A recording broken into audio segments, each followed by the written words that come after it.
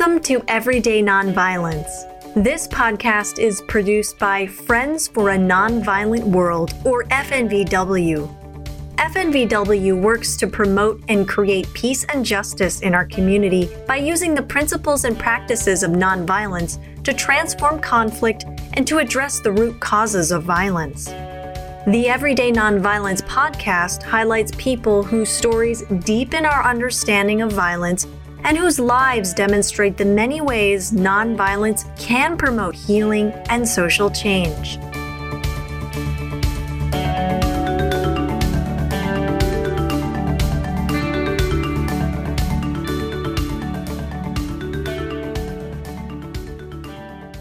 Welcome to the Everyday Nonviolence podcast.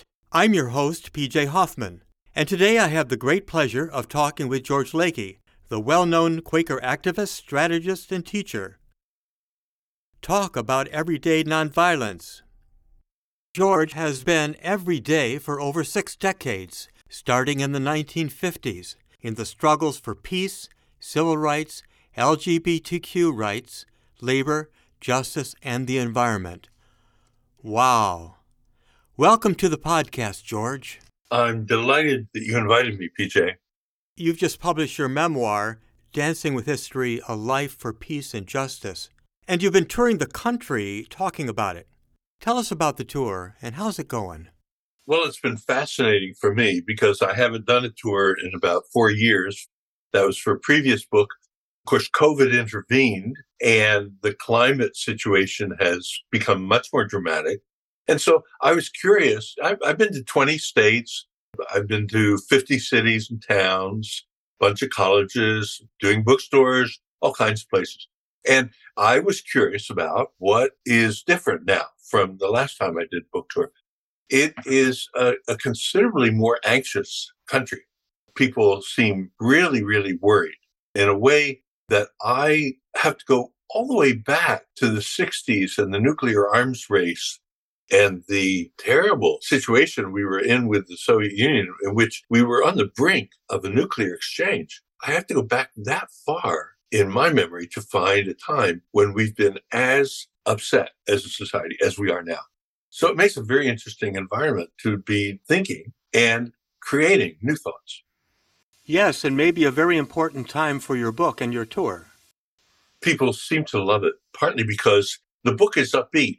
I mean, yes, it's a recital of encounters, some of which are very dramatic, some of which are in the midst of a shooting war. And yet there is a kind of upbeat quality to it. So going back to those scary times, maybe even a few years before, how did you get started in nonviolent action and in social and political issues? My dad was quite a storyteller. He would often come home from a day's work and tell us stories about what the men at the slate quarry were talking about. He was a slate worker, a slate miner. And I was fascinated by the things that tickled him most, of course, which would be the things that would be most interesting for a boy, right?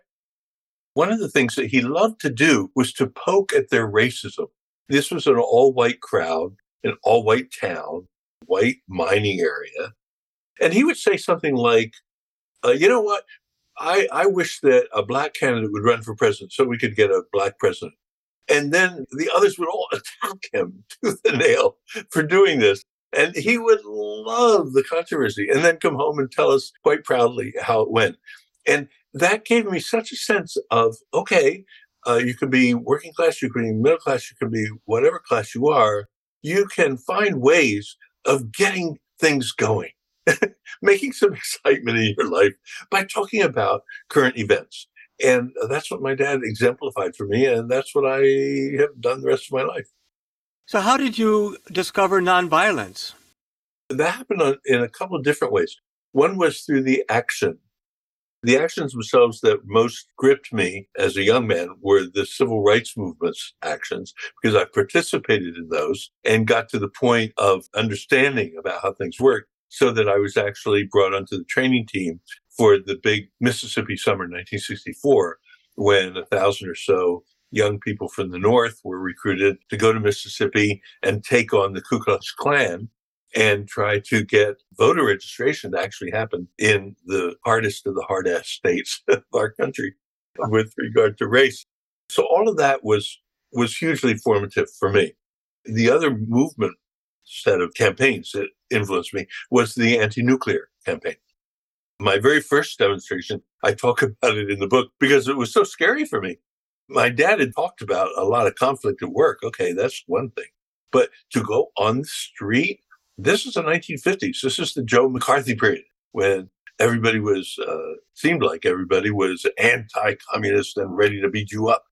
There we were on the street demonstrating, picketing at the federal building in Philadelphia against nuclear weapons and the nuclear arms race. And we got a lot of very, very antagonistic yells at us from passing cars, that kind of thing. And that upset me quite a lot. Thank goodness Lillian Willoughby, a wonderful Quaker woman, older Quaker woman, who'd been through a lot already, was right in front of me in the picket line, and she reassured me. The way she reassured me was really funny. I said, Lillian, is this all right? In my very anxious, 18-year-old way. And she said, well, George, you do want them to pay attention to us, don't you? So the kind of nonviolence that you were beginning to participate in, the figurehead, the main leader, was Martin Luther King Jr. Mm-hmm. But there's a whole history behind that, I think, of modern understanding of nonviolence as being a product of Gandhi and his work and his campaigns in India. What do you think, based on what you've experienced, what is the power behind nonviolence? It really depends so much on what it is your opponent needs in order to keep doing what they're doing that you're objecting to, or trying to implement something that you don't want to happen. To take a recent example, a bank that makes a lot of money by financing mountaintop removal coal mining. What it needs is just a civil order, so that it can go ahead and bring in the money day by day. The bank we were tackling was the seventh largest bank in the country. So there were a lot of depositors. They had a lot of money to play with, a lot of money to use to destroy the planet through climate crisis, through financing mountaintop removal coal mining. And it was the number one financer of mountaintop removal coal mining, and quite proud of it. So what did they need from everybody was simply just going about their business. That's all they needed, right? So the power then of nonviolence was to disrupt their operations, to make their life harder. And we figured if we could make their life hard enough, they would decide, hey, it's better for us to forego the income that we're getting from loaning money to coal operators and have a more orderly kind of bank arrangement. And so that's what we did. We figured out it was disruption that would give us the power that we needed. So we being a bunch of Quakers, thought, well, let's have Quaker meetings, but let's have them right on the floor of the lobby of banks. And we went into banks. First, we were able to do one bank at a time. We would circle up and worship, and that would get everything in consternation because you don't want a bunch of people worshiping in the middle of your operations, right? And then we were figured out we were growing, so we could do two banks at the same time, and then three banks, and then do banks in multiple states. We grew to the point where we were able to do the same day bank actions, as we call them, in 17 states. So as far as the bank could tell, the National Bank could tell, we were just like a cancer. We couldn't be stopped. And we would just grow. And they had to, and so they folded their tent. They decided, okay, we'll give this up. Well, that's great. In your book, you talk about meeting and working with Gene Sharp, who unfortunately has passed away. Gene spent many, many years researching historical nonviolent actions, and he came up with a whole bunch of tactics. I think there were 198 by one list I saw. Besides resistance and non-cooperation, there are so many ways that nonviolence can be expressed, the power of nonviolence. Can you think of another instance in your life where the power of nonviolence made a difference? Oh, my goodness. Yes. a neighboring town to my town. I'm from Philadelphia. There's a small industrial city not far from Philadelphia where the civil rights movement was tackling school integration because the schools were segregated in that city. Even though it was a northern city, we had a lot of school segregation here too. And so they did a civil rights campaign modeled on the kinds of campaigns that were going on in the South. And so I got to go out and participate in that. And again, it was a matter of putting our bodies where bodies of regular people don't belong and are disruptive of the operations, whether it's in the city council or whatever. Just, bring lots of people to be where we're not supposed to be and create, therefore, a problem for them. And that campaign went on long enough to win and integrate those schools. It was my first time being arrested. I was terrified, just as I was terrified the first time I was on a demonstration. What really distressed me, PJ, at least on the demonstration, there's a whole bunch of people I could join, right? Well, I thought that the first time I committed civil disobedience was also going to be as part of a large group. So I went into the place where we were going to do this action, and I was the only one there. And there were a couple of police officers just standing around, I think taking a break, actually. And there I was. And all I knew was I was supposed to sit down and join the sit down. George, that's your job, is to sit down. And so I sat down. I just have to laugh when I think about it. I was so totally naive and scared to death. And these police officers came over and said, "Can we help you?" And I said, "I'm in the sit-in. I'm here to sit in." And they could see me sitting on the floor. And they said, "Well, okay, you've done it. So now you can get up and go home and tell people you're a hero." And of course, I knew that would not do. And so I said, no, I'm determined. And so they arrested me. And they beat me in the process. So I got that kind of introduction to direct action also, but all by myself. So I do tell these funny stories in my book. I've read your book, and you have so many stories that illustrate not only who you are, but what you were trying to do. Lots of stories about the anti-war movement. And now we're going to get to something a little later, too, about your history. But right now, I want to talk a little more about the philosophy of nonviolence. Some people I know talk about social change as being done from person to person. I'll change myself, you change yourself, and by that means, society changes just by person to person. And other people will say, no, that doesn't work. What you have to do is you have to change the systems, and people will change as a result of the systemic change. What do you think about that? What do you think about that dichotomy? Where do you stand on that? Actually, I think both go together. That is, it is initially, it may be just one person's idea.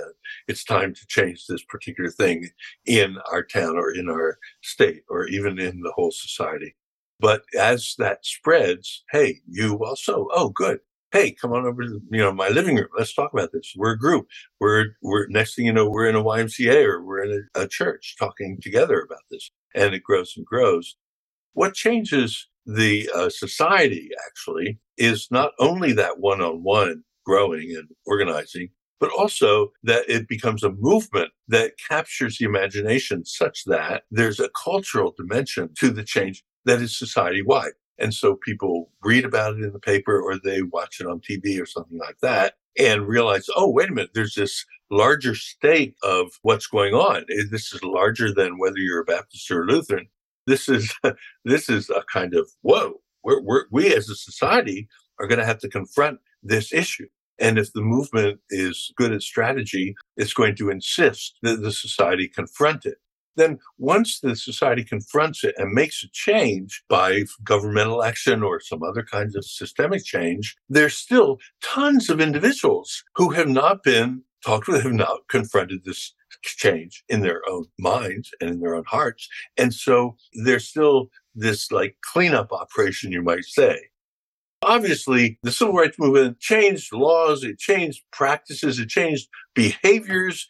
And there was a lot of individual one-on-one work that went on in the process of doing that.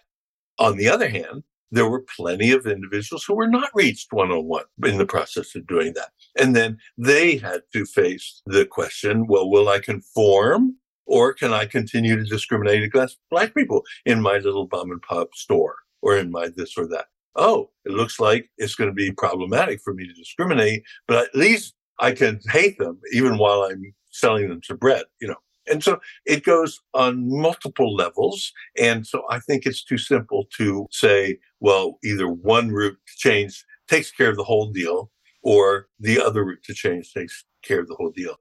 Society is so enormously complex that it involves multiple layers of work.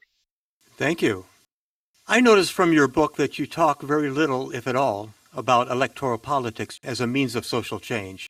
I hear a lot about electing the right people, and sometimes the right party, and that would bring about a tremendous amount of change. Do you think that's the right method? Well, I've done electoral politics a little bit.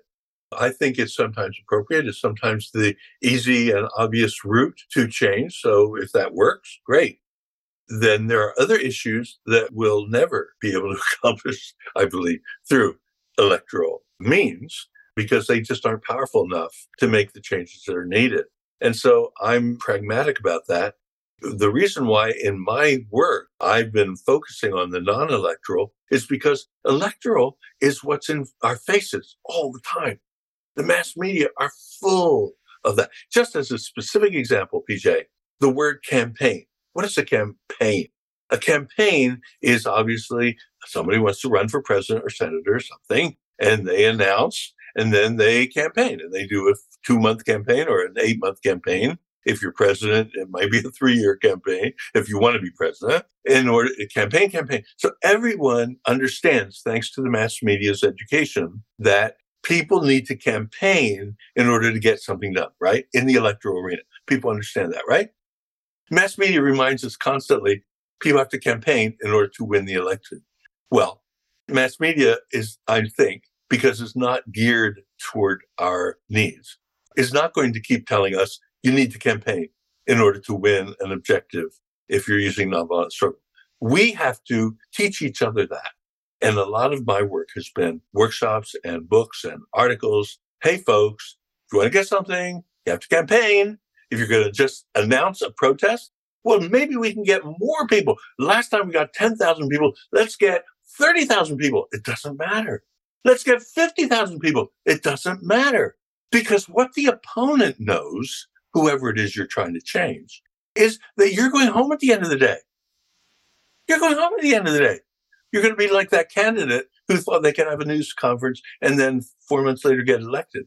No.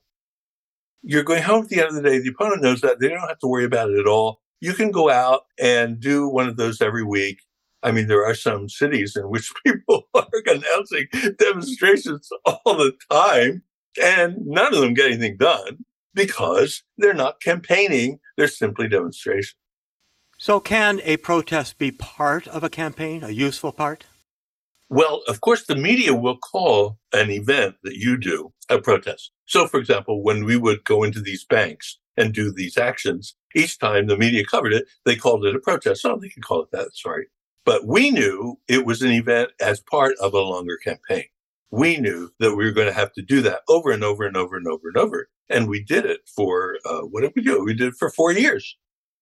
Yeah, we did it for 4 years to force that bank. Now, we started in a living room. PJ, we were really a small group, right?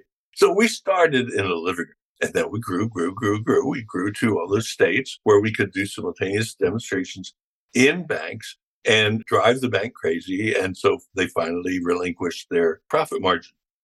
And so that worked.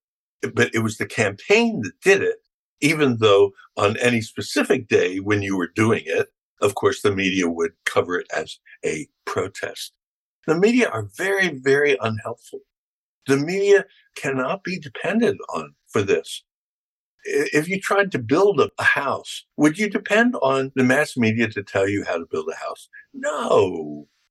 So the mass media isn't geared to tell you how to get certain things done in our society. How do you get a dental degree so you can practice as a dentist? The mass media will not tell you that. So you have to find out somewhere else. So I've tried to be one of the somewhere else's that have said, guess what, folks? I've researched this up to the wazoo. I've participated in the campaign. I got anointed by the civil rights movement. I can tell you it's only campaigns that do the job, and you can learn how to do the campaign and read my book, How We Win, and that tells you A, B, C, D, E, F, G, and how to win. And How to Win is one of your more recent books. Where can people find that book? Oh, it's easily available. Just go online and you'll see How We Win. Well, I'm interested in winning. I might read the book. George, the way you talk about a campaign, it sounds like it's a series of steps. And in order to do that, you probably need to strategize. Exactly right. Could you talk about strategy a little bit and why that's important? Oh, yeah. I'm so happy to do that. Well, with that bank, for example, we realized that one of the things that mattered a lot to the bank was the annual shareholders meeting, which is not unusual. I think corporations do put pretty big value on their shareholders meeting. I mean, it's their owners sitting there in a large room, and getting a report once a year. And so we realized, whoa, our strategy, which was to keep impacting the bank in very uncomfortable ways, that's one of the places to show up. First time we showed up, we just sat there. We had to buy stock, of course, to get in the room. And then when it was Q&A, we asked our questions and so on. So we got the lay of the land. We understood how it worked. Then the next time we went intending to disrupt it. So we developed this strategy that if we could shut down the shareholders meeting, that would be so disruptive. Of course, they know what we're planning because we're proud of the fact that they have spies that find out what we're planning. I mean, if you're in a movement group and you aren't being eavesdropped, electronically or something, then you're probably not worth very much. So we're proud when we got pretty well established. Oh, good, they're spying on us. Great. So they will know what we're planning to do. Then as we got closer and closer, we realized that we were getting nervous because a lot of our people in Earth Quaker Action Team are upper middle class people. Upper middle class people, I brought up working class. So disrupting, hey, go for it. But upper middle class people tend to, and just plain professional middle class people tend to really obey rules. So to go into somebody else's meeting and then not obey the rules, that became more and more of an issue for our folks. And we were getting nervous as the time approached. So we went to our consultant because I always advise new groups, even older groups, get a consultant. Get somebody who's going to be outside the organization so they have critical distance, but are with the organization in their heart and understand the nature of the organization. So we went to our consultant, who was Daniel Hunter, and said, Daniel, we have this problem. We're getting close to the moment and people are getting so nervous. What could you advise? He said, okay, so you folks, yeah. Oh, I have an idea. He said, how about you lean on one of your strengths? One of your strengths as a group is you're good at having meetings. Am I right? You seem to have a lot of meetings. Oh, yes, we have a lot of meetings. Oh, my gosh, do we have meetings? Okay, he said, so bring that strength with you to that meeting. So he said, just plan ahead of time what your meeting will be, what its agenda will be, who will speak to each agenda item. Oh, we could do that. So that was really great. So we had our agenda plan. We knew who was going to speak to each other. So picture this, huge auditorium, lots and lots of wealthy shareholders sitting there. The board of directors is sitting in the front of the auditorium. And then on the stage is the CEO and the secretary and the treasurer, right? So the CEO says, okay, this meeting will come to order. And he knows perfectly well that we intend to disrupt the meeting, right? And in fact, he came off the stage before they started and shook my hand and said, I haven't met you yet, George. And so anyway, so he said, all right, we'll have the reading of the minutes. So the secretary gets up and starts reading the minutes. But PJ, would you know it? That happens to be the moment for our first agenda item. So our first person jumps up and starts talking about mountaintop removal coal mining in West Virginia, blah, blah, blah, which is our agenda item, and blah, blah, blah, blah, blah. Now, the back of the auditorium is full of police, right? So looking at the CEO, waiting for the signal, when do we get these jerks out of here? There were 17 of us. We were all scattered throughout the auditorium in order that the police would have to paw over regular shareholders to get at us and take us out. It would be a mess, right? So anyway, so the chair didn't want to arrest us. So he sat there thinking, well, maybe this person will shut up.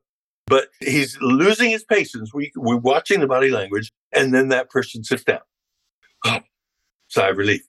All right, we'll have now the secretary's report. So somebody jumps up to start doing this, and that happens to be the moment for our second agenda item. And somebody else jumps up and does our agenda item. And it goes on like that. It goes on and on and on like that. Every time they call for something, then we also jump up and do our thing much louder than they're doing their thing. And the CEO throws up his hands and says, "This meeting's adjourned." And we are stunned. Everybody's stunned. And okay, there's silence. And then my daughter, who's there, starts singing, "This little light of mine, I'm going to let it shine." And so we all get up, and start moving toward the exits, everybody, the shareholders, regular shareholders, and us. And that was our event. So the meeting was supposed to last an hour and a half, only lasted for half an hour. We shut it down. And then the next year for the shareholders meeting, when they thought, now we're really, really ready, we shut it down again. So what I'm just saying is that strategy has to do with what is it that will really get at your opponent. Now that means you have to study your opponent. You have to get to know your opponent, know what will drive them crazy, so to speak, and then get under their skin.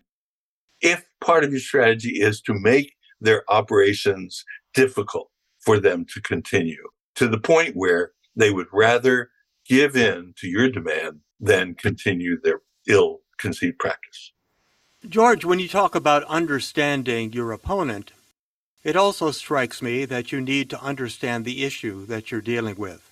That you might have a gut reaction to an issue or a personal experience that gets you all riled up, but you need to understand it on a pretty deep level. What is the issue? Why is it there? Who's supporting it?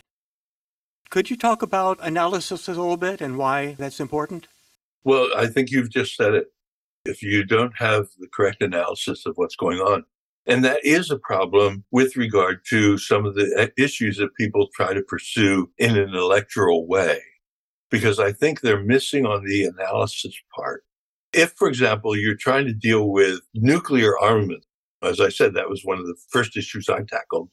Through the electoral process, you have to understand that behind the electoral process stands the financial elite, the economic elite of our country. They finance both the Republican Party and the Democratic Party.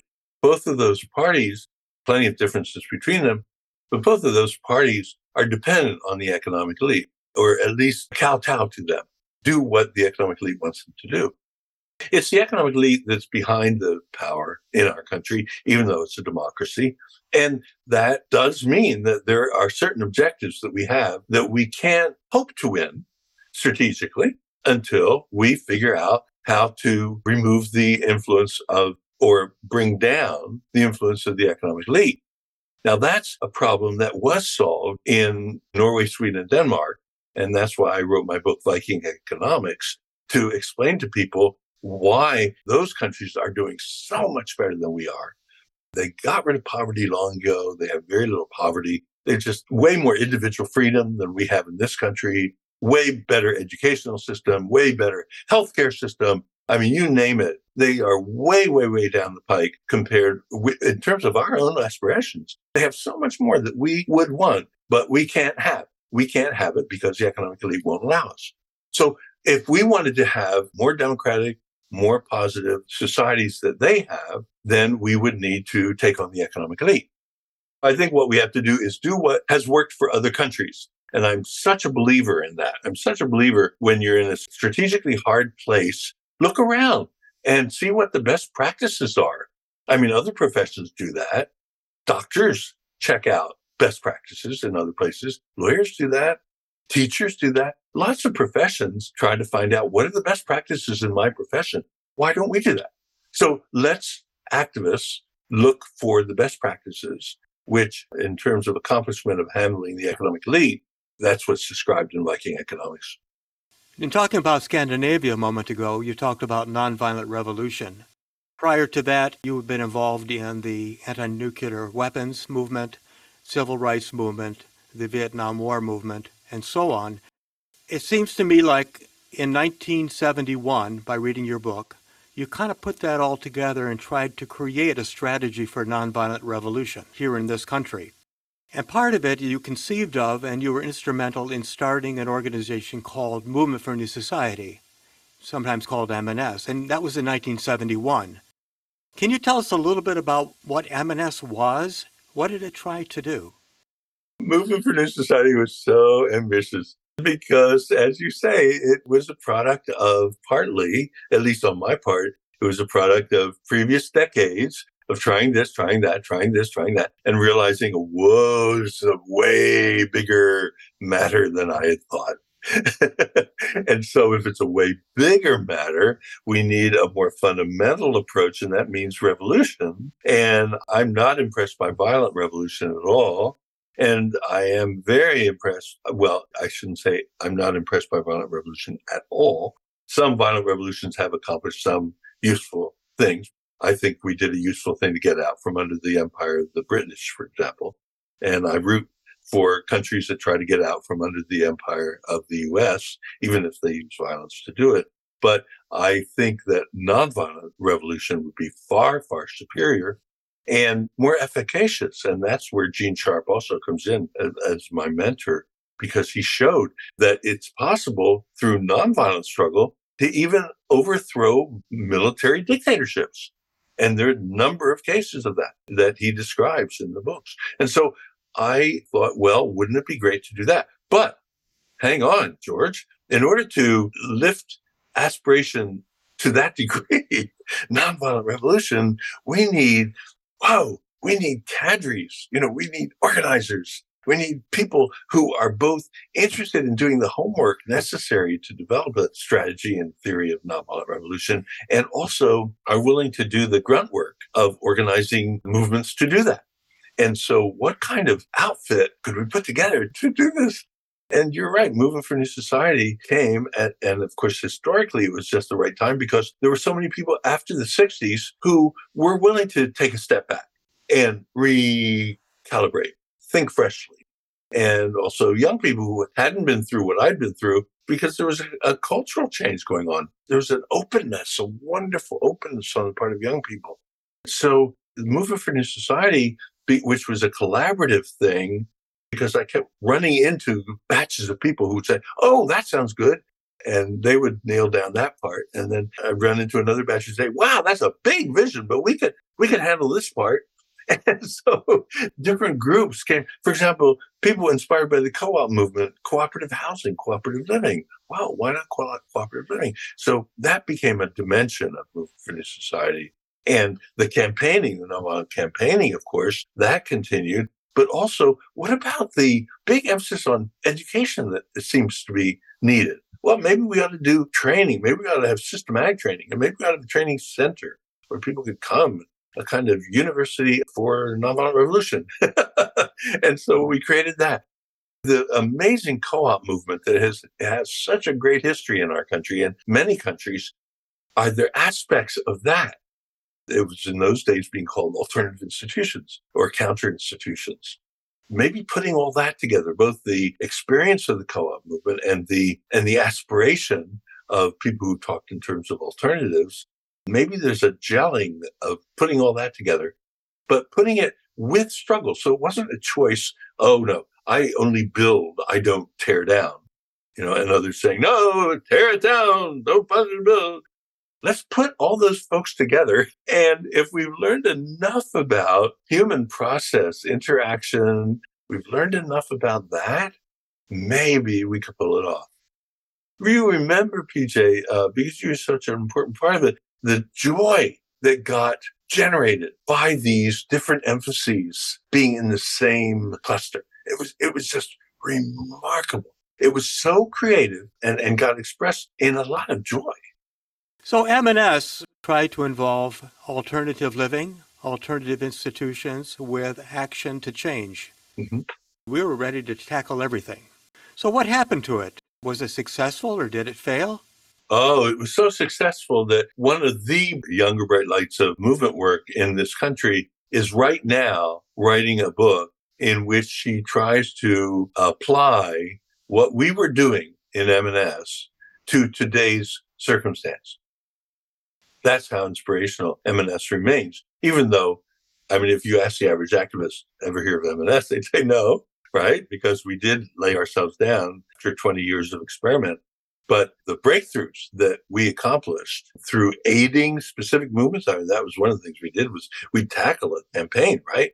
And send thoughtful, trained young people, sometimes older people into that movement in order to make it a more powerful movement, in order to up their strategic smarts.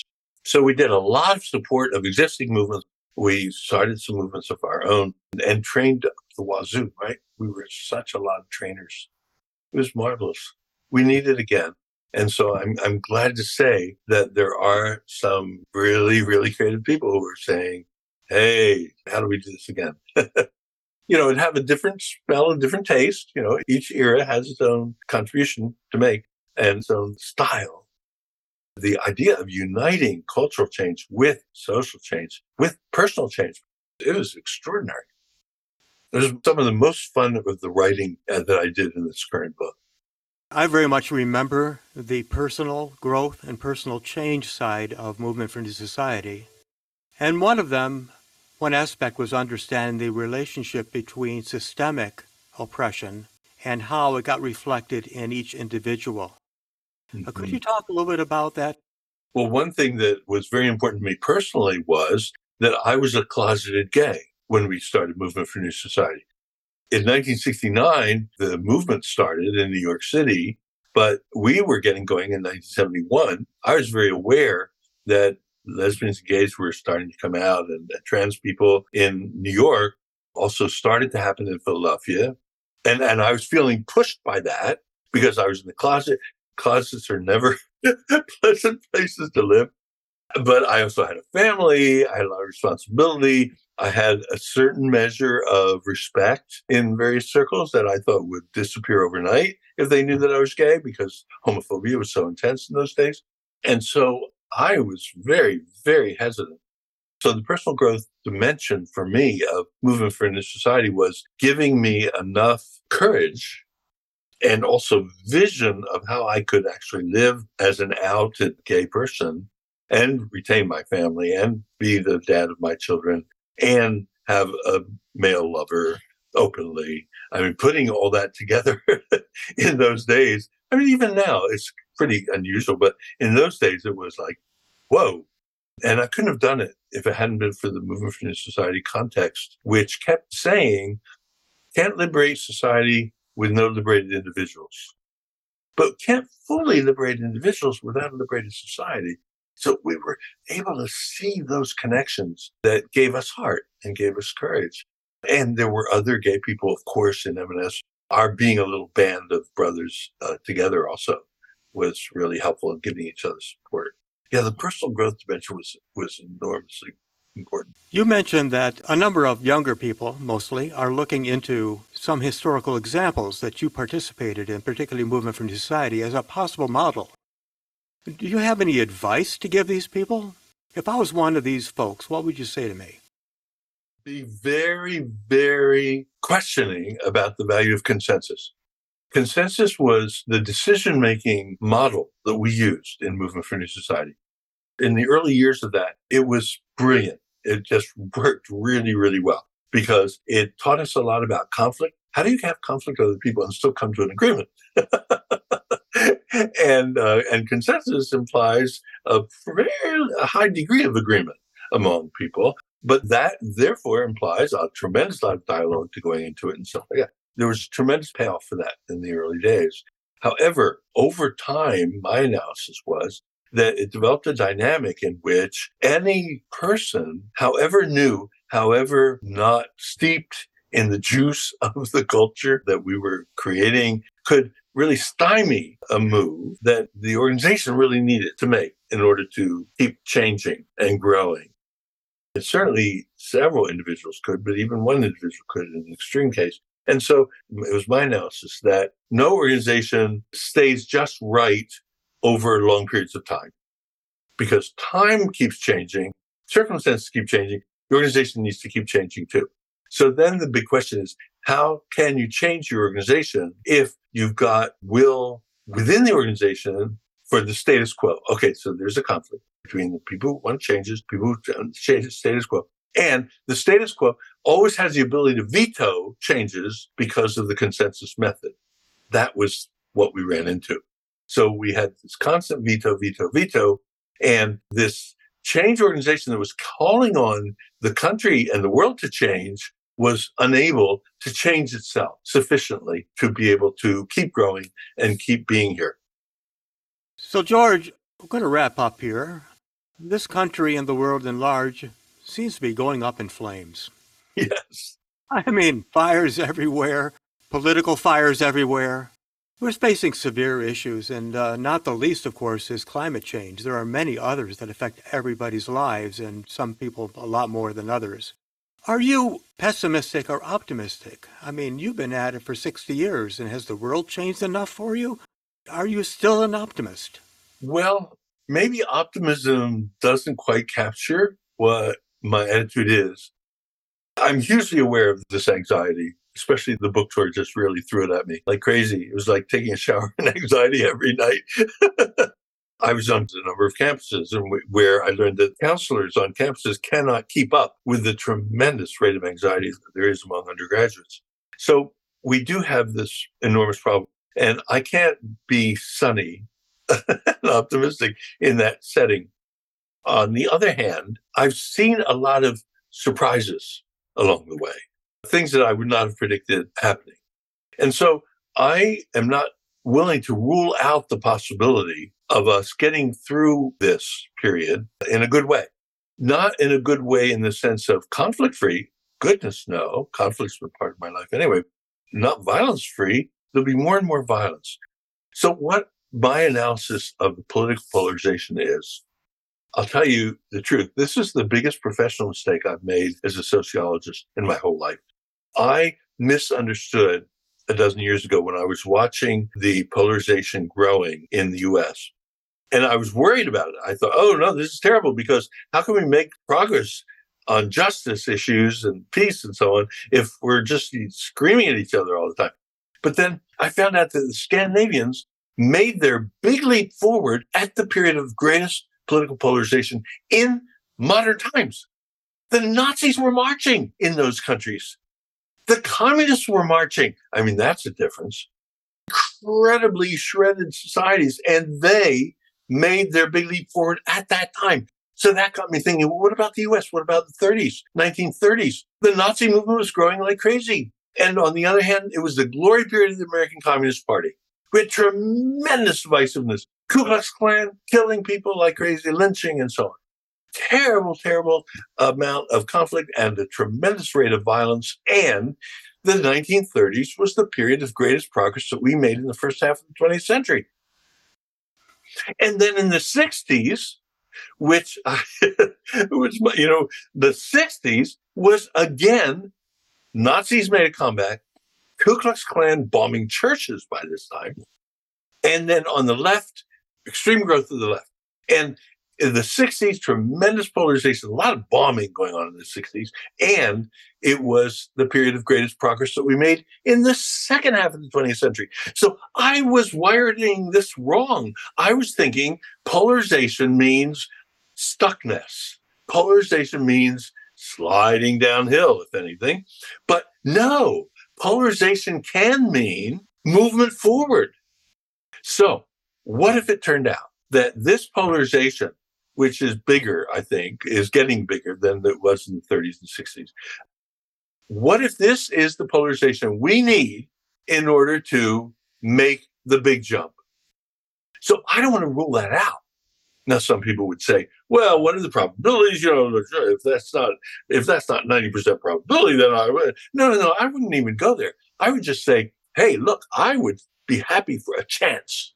Maybe the probability is only 10% that we can get through this. I don't know what it is, but that's what I'm going for. And that's what gives me my energy. And that's what makes me so grateful to have this conversation today. Thank you very much for your time. I know it's very precious. And I found this to be a very rich and rewarding conversation. So again, thank you. You're so welcome, PJ. It's a pleasure to be with you. George's memoir, Dancing with History, is available online if you want to take a look. It's on Amazon.com and PenguinRandomHouse.com. Thanks for listening to FNVW, Everyday Nonviolence Podcast. Have a great day.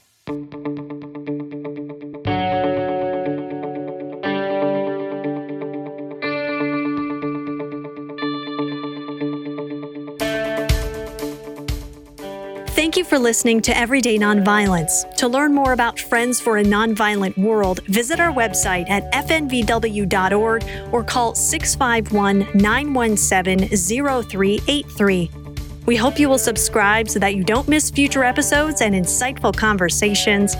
Please note that the views expressed in this podcast are those of the host and guest and are not intended to reflect the official positions of FNVW, its staff, or board of directors.